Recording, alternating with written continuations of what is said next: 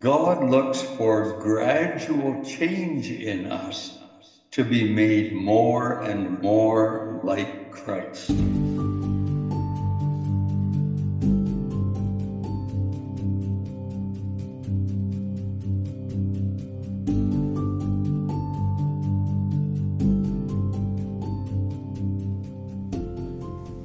And the very God of peace sanctify you wholly. And I pray God your whole spirit and soul and body be preserved blameless unto the coming of our Lord Jesus Christ. What is sanctification? Am I already sanctified? Is it a work that God does, or do I have any involvement in it? What difference does it make if I'm sanctified? This week on the Bible Truth Podcast, Bill Prost will give an overview of sanctification and its two primary aspects. If you have any questions on this topic or on what we have covered in the past, please contact us at info@BibleTruthPodcast.com. Okay, welcome back to the Bible Truth Podcast. Today we are taking up the subject of sanctification. So, Brother Bill, whenever you're ready, please go ahead and get started. Well, thank you very much, Josh. As you have already pointed out, the subject of sanctification is an important one and is mentioned a number of times in the Word of God. Let's turn first of all to a verse in Hebrews chapter 10, where we get sanctification brought before us.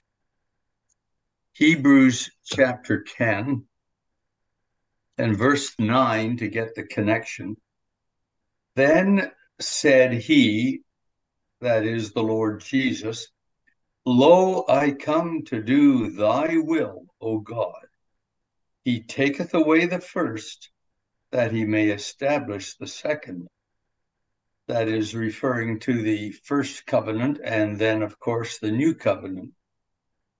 Verse 10, by the which will we are sanctified through the offering of the body of Jesus Christ once for all.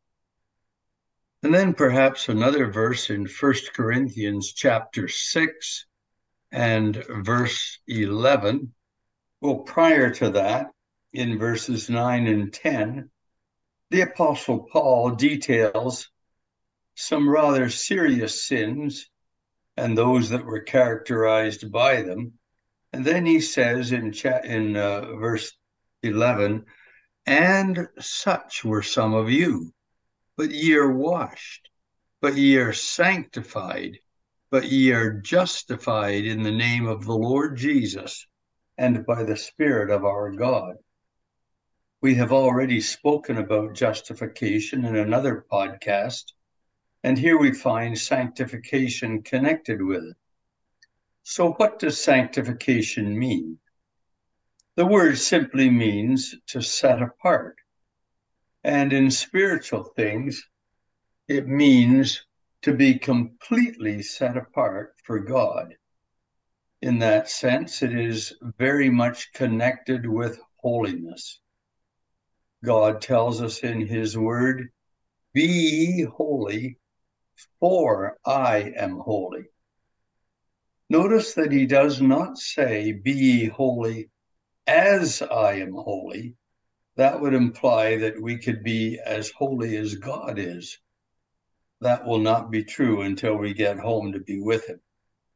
But in this world, God wants to see holiness displayed in our lives, and thus there must be sanctification or setting apart. We might call this first aspect of sanctification, about which we have read in these two verses, positional sanctification. What do we mean by that?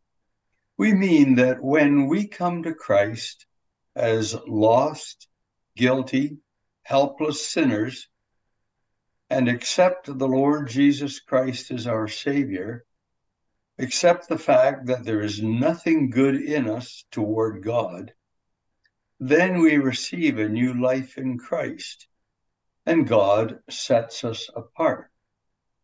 We might use an analogy, and perhaps it loses something in these days of automatic dishwashers, but when I was growing up, we did the dishes by hand.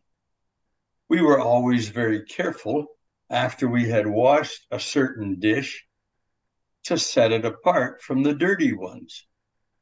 The dirty dishes were on one side, the clean dishes were on the other side, and we did not mix the two.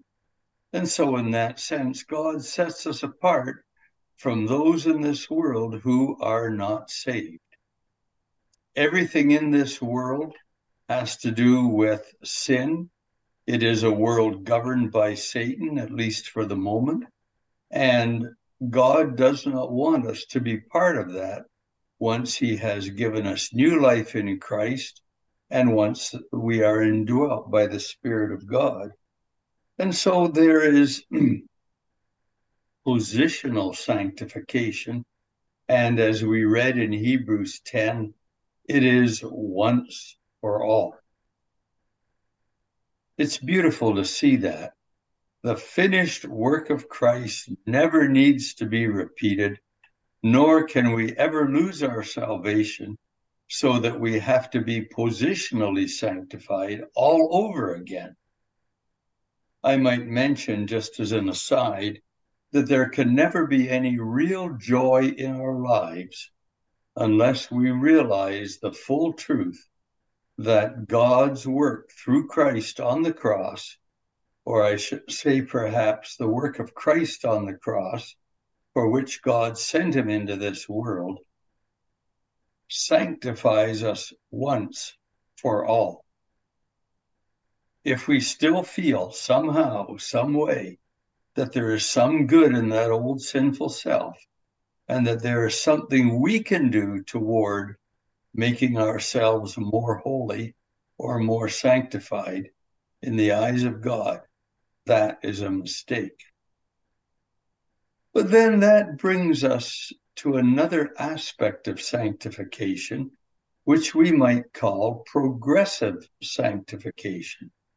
And we get that thought in the Word of God too. Let's turn to 1 Thessalonians 5 to see one verse at least, and there are several that bring that before us. 1 Thessalonians 5 and we'll read verse 22 and we'll see the connection. It says in verse 22, abstain from all appearance of evil, or as it could read in a more accurate translation, abstain from every form of evil. And then it says in verse 23, and the very God of peace sanctify you wholly or completely. And I pray God, your whole spirit and soul and body be preserved blameless unto the coming of our Lord Jesus Christ. Faithful is he that calleth you, who also will do it. That means that God looks for growth in our Christian life. When we are first saved, there is a tremendous joy in our hearts as we realize the wonderful position into which God has brought us.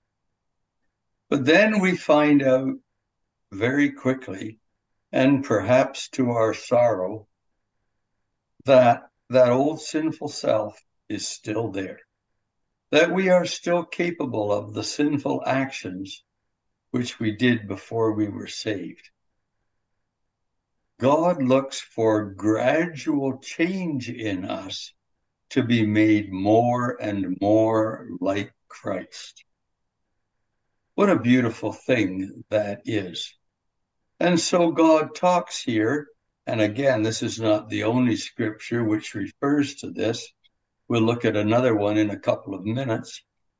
But God wants to see us completely set apart. Now, again, will that happen down here? No. But God never sets before us an example any less than that of his beloved Son. Are we going to be completely like Christ when the Lord comes and takes us home? Yes, we will. But does God want us to wait for that day? No, by no means. He wants to see us become more and more like Christ while we are still down here in this world. That is a wonderful thing. And there are those who would say, what's the point of all that? Why should we do that? I believe we get the answer, and we won't turn to it, but it's in Romans 6 in the first verse, where it says, shall we continue in sin that grace may abound? God forbid. What kind of testimony is a believer in this world who says, I am truly saved, I have a new life in Christ, I am indwelt by the Spirit of God, I'm on my way to heaven, but then his lifestyle and his outlook are no different from someone who is not saved? What kind of testimony is that? The world may look on and say, well, why should I get saved? And unfortunately, and this has happened even more and more in my estimation in the last 50 years, Satan has persuaded people, especially in so-called Western countries, that you can be saved. You can know where you're going when you leave this world. You can know for sure that you are going to heaven, but you don't have to change your lifestyle.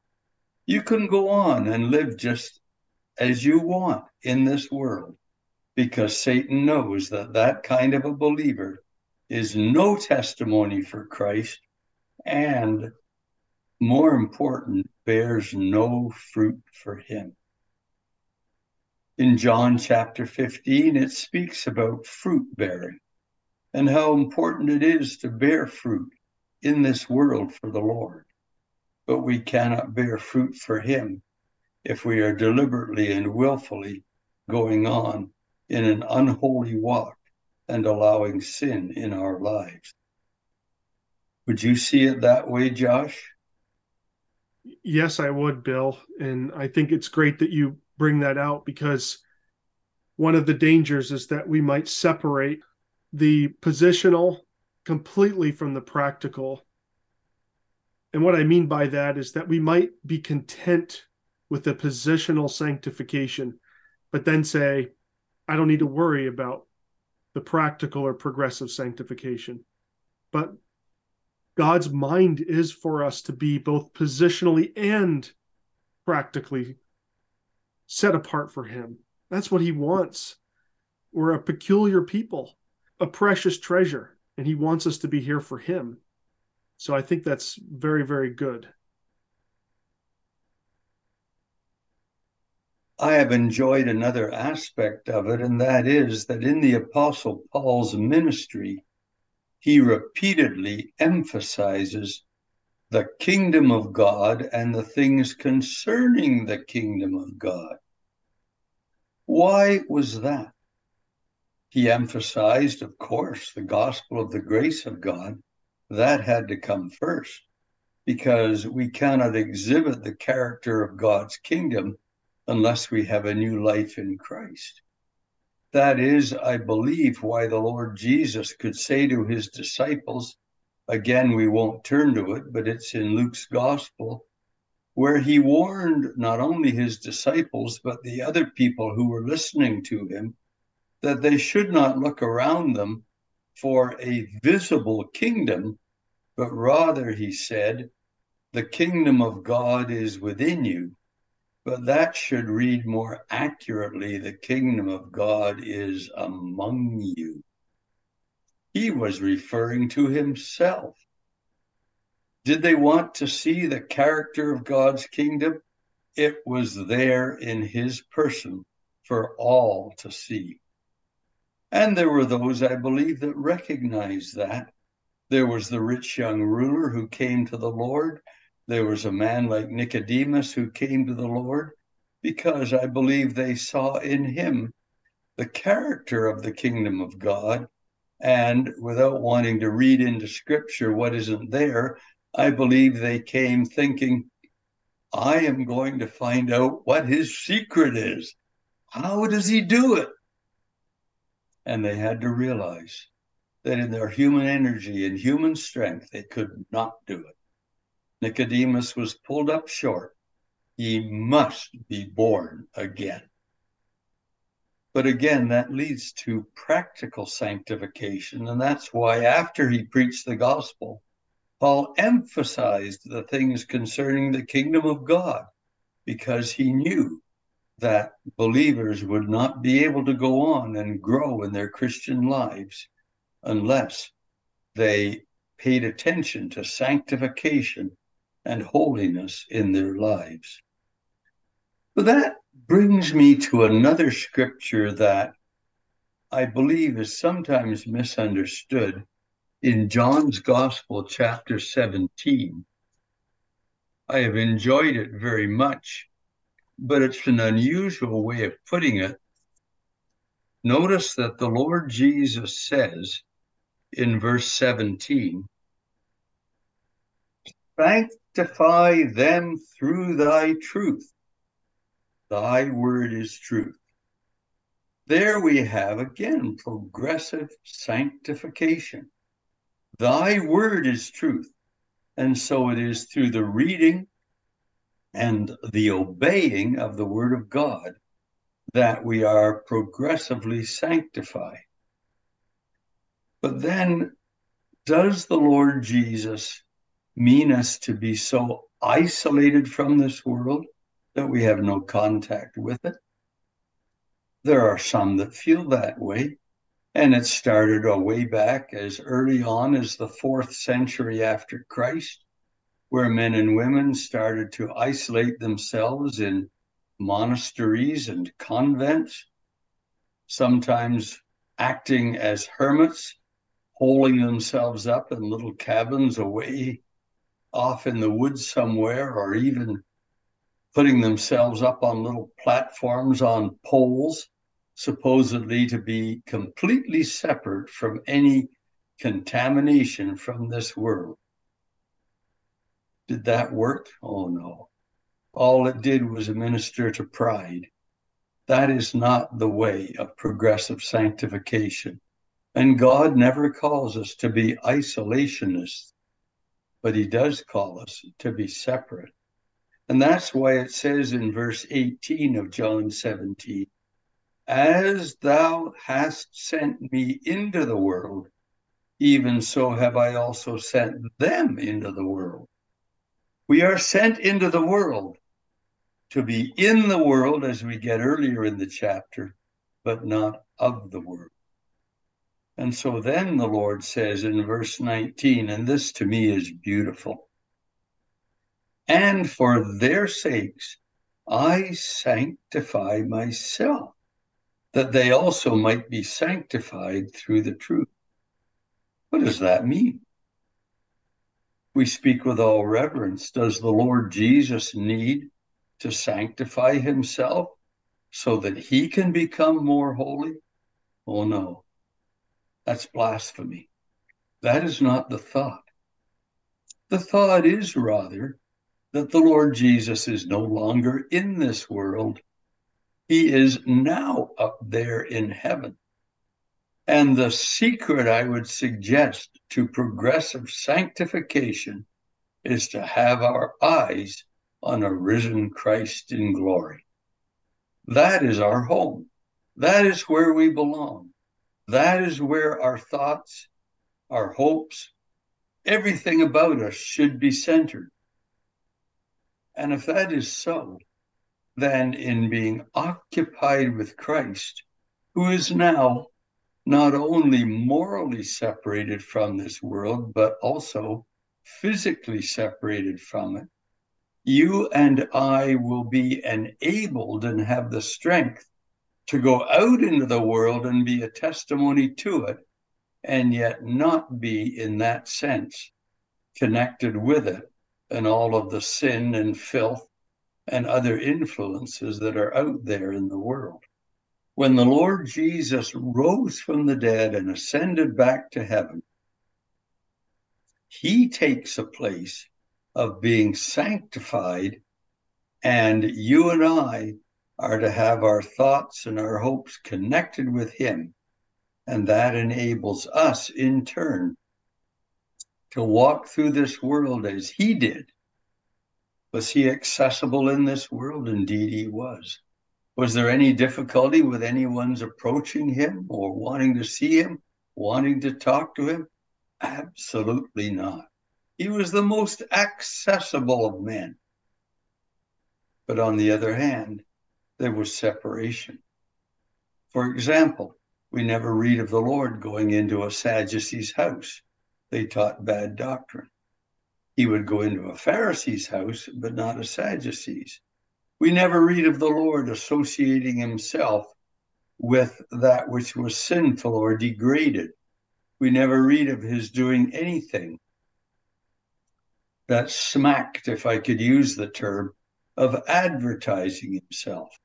His own family urged him to do that. They said, if you're going to do something, show yourself to the world. Get out there. Make something of yourself. No, he didn't do that. And when they wanted to make him a king, what did he do? He retired to the desert places. It wasn't his time to take his place as the rightful king. So I mention that to show the character of our interaction from this world, but at the same time, to have before us the one who is now sanctified and who for our sakes is up there in glory as the object of our thoughts and our hopes. Does that commend itself, Josh? Yeah, absolutely it does. And I think it brings out really that perfect balance between the negative and the positive aspects of separation. It's interesting that when you get separation in scripture, it's from something, but it's always to something, and specifically to the Lord. And the order is important. If we are just looking to separate ourselves from evil and that only, we can very easily fall into what you might call a legal frame of mind, because sanctification and separation, it's first positive, then negative. And the negative will actually, it seems to me at least, that it'll follow automatically if the positive is there. When the heart is fixed on Christ, when our focus is on Christ and our hearts are filled with him, then the negative aspect, although it's still important, and we still have those scriptures that take that up, like in 1 Thessalonians 4 about knowing how to possess our vessel in sanctification and honor, and abstaining from fornication, and all of those things which are very important. That will follow when the positive aspect is there. Would you agree with that, Bill? Amen. Amen. And that is why those who put themselves into monasteries and convents and became hermits and so on did not achieve what they were expecting to. Was it separation from? Indeed, it was, but it was not separation unto. Now, again, I don't want to be misunderstood. There were godly men and women who went into monasteries and convents, and the Lord used them because some of them acted with the light that they had at that time. But Scripture never teaches us that. It teaches us that there's a separation unto. And if I am separated unto Christ, then being filled with all that he is will keep me from that legality that you talked about a moment ago. A brother once pointed out to me that whenever you establish a legal standard, inevitably there arises a double standard. Hmm. I thought it was a very important point. And then he told me about some dear brethren, for example, who were very strongly against playing sports, but then they had a very convoluted and complicated explanation as to why golf was not a sport, because they all like to play golf. And that's what happens. Sorry, though, you were going to say something. I was just going to mention something the Lord said to Israel in Matthew 12, and it's more of an application of what he said, but you can tell me what you think of it. In verse 43 of Matthew 12, he said, "When the unclean spirit is gone out of a man, he walketh through dry places seeking rest, and findeth none. Then he saith, I will return unto my house from whence I came out. And when he come, he findeth it empty, swept, and garnished.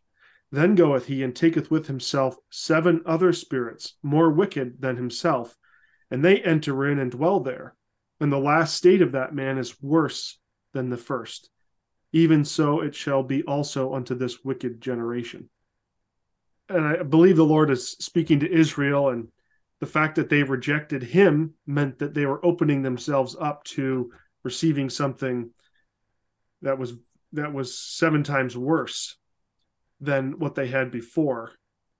But I think the application is that if we put out that which is evil out of our lives, but we don't have the positive aspect that you mentioned, that occupation with Christ, filling our lives with him and his service, filling our hands with the work that he has given us to do, then it's like that man who, when the unclean spirit goes out of him, he says it's a house empty, swept, and garnished.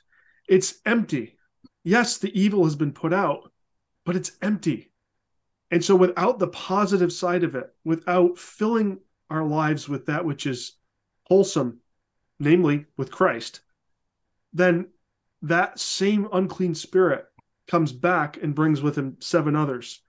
So it's so important to have both of those things, to separate from what is evil, but then to fill our lives, fill our hands, fill our hearts with Christ and his work, and then there will be no room for that. Would you agree with that? Yes, very much so. As you say, it refers in that particular scripture primarily to Israel. And it's very noteworthy that the awful idolatry for which God had to allow them to be carried away into captivity never recurred after they were brought back from the captivity.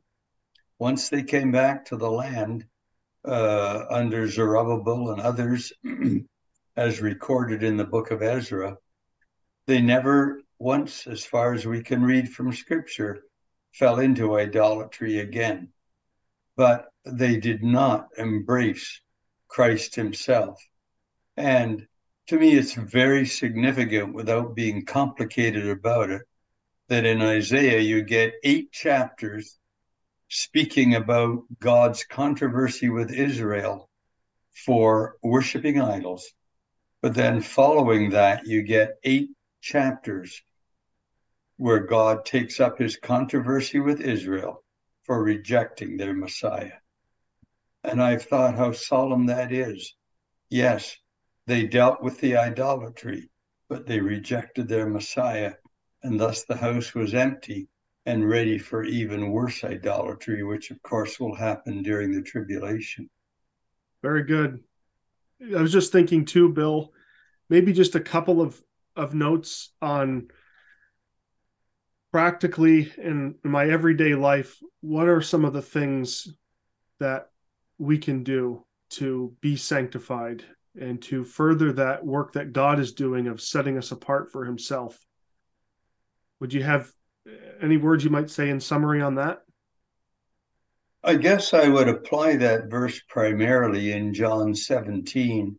Sanctify them through thy truth. Thy word is truth.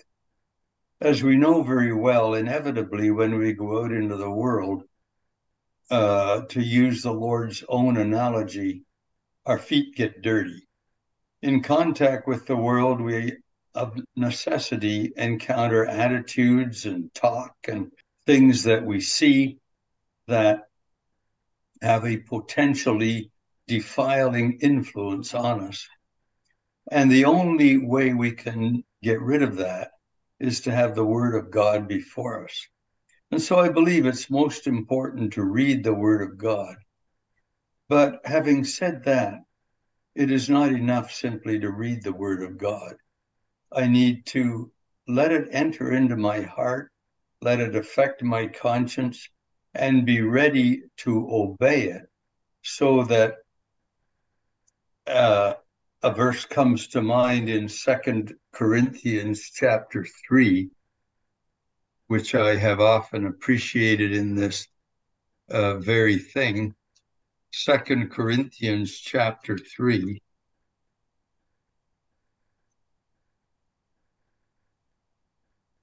And the last verse, it says there, but we all, verse 18, with open face or unveiled face, beholding as in a glass the glory of the Lord, are changed into the same image from glory to glory.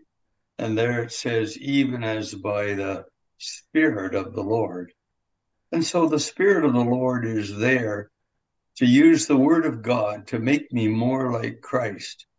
And if I want to be more like Christ, we can depend on the Lord to work it in us. But there needs to be diligence in reading His Word, diligence in obedience and walking in it, and diligence in judging those things which perhaps I may find in my own life that I am, shall I say, especially prone to. Certain things tempt certain people, and what tempts you may not tempt me, and vice versa. And so we need to be ready to deal with those things, to confess them as sin, and to ask for the Lord's help in putting them out of our lives. And of course, that goes into what we already had in the podcast on deliverance from the power of sin in our lives. What a resource the Word of God is for us, and the Spirit of God to bring it out and make it good to us. And I was just thinking of one final thought, was that when God looks down into this world and He sees someone, a believer, that is practically separated unto Him, it's a precious thing. And He can have communion in a special way with us when we are separated unto Him. I was just thinking of Psalm 24, verse 3, who shall ascend into the hill of the Lord, or who shall stand in His holy place? He that hath clean hands and a pure heart, who hath not lifted up his soul unto vanity, nor sworn deceitfully.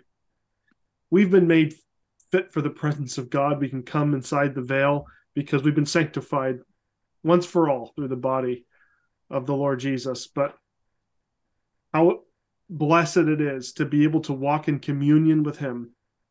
And that, one of the things that will help us to do that is to be practically separated unto Him. Amen. Well, is there anything you would like to add, Bill? Only one other little thing, and it's found in 2 Peter chapter 1. And that is, it says in verse 2, grace and peace be multiplied unto you, and notice, through the knowledge of God and of Jesus our Lord, according as His divine power hath given unto us all things that pertain unto life and godliness, through the knowledge of Him that hath called us. And it should read more accurately, by glory and virtue. That is, the Word of God is there, but properly read, the Word of God brings us even beyond the mere Word of God. And I say that very reverently, but it brings us to the actual knowledge of God and of Jesus our Lord. And that That kind of knowledge gives us in this world all things that pertain unto life and godliness. If there is anything that I need to know in order to live a life for God's glory down here in this world, I will find it through the Word of God and in the knowledge of God and of Jesus our Lord. Wonderful. A relationship with God and with the Lord Jesus Christ. Amen. And that is, as you say, the positive aspect of it. If I have Christ in my heart and I am enjoying Him, there will be no room for the things of this world.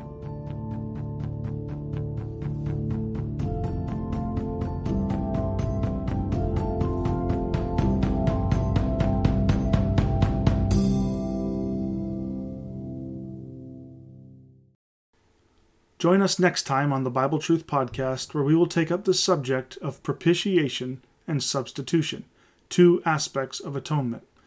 If you have any questions, please email us at info@BibleTruthPodcast.com.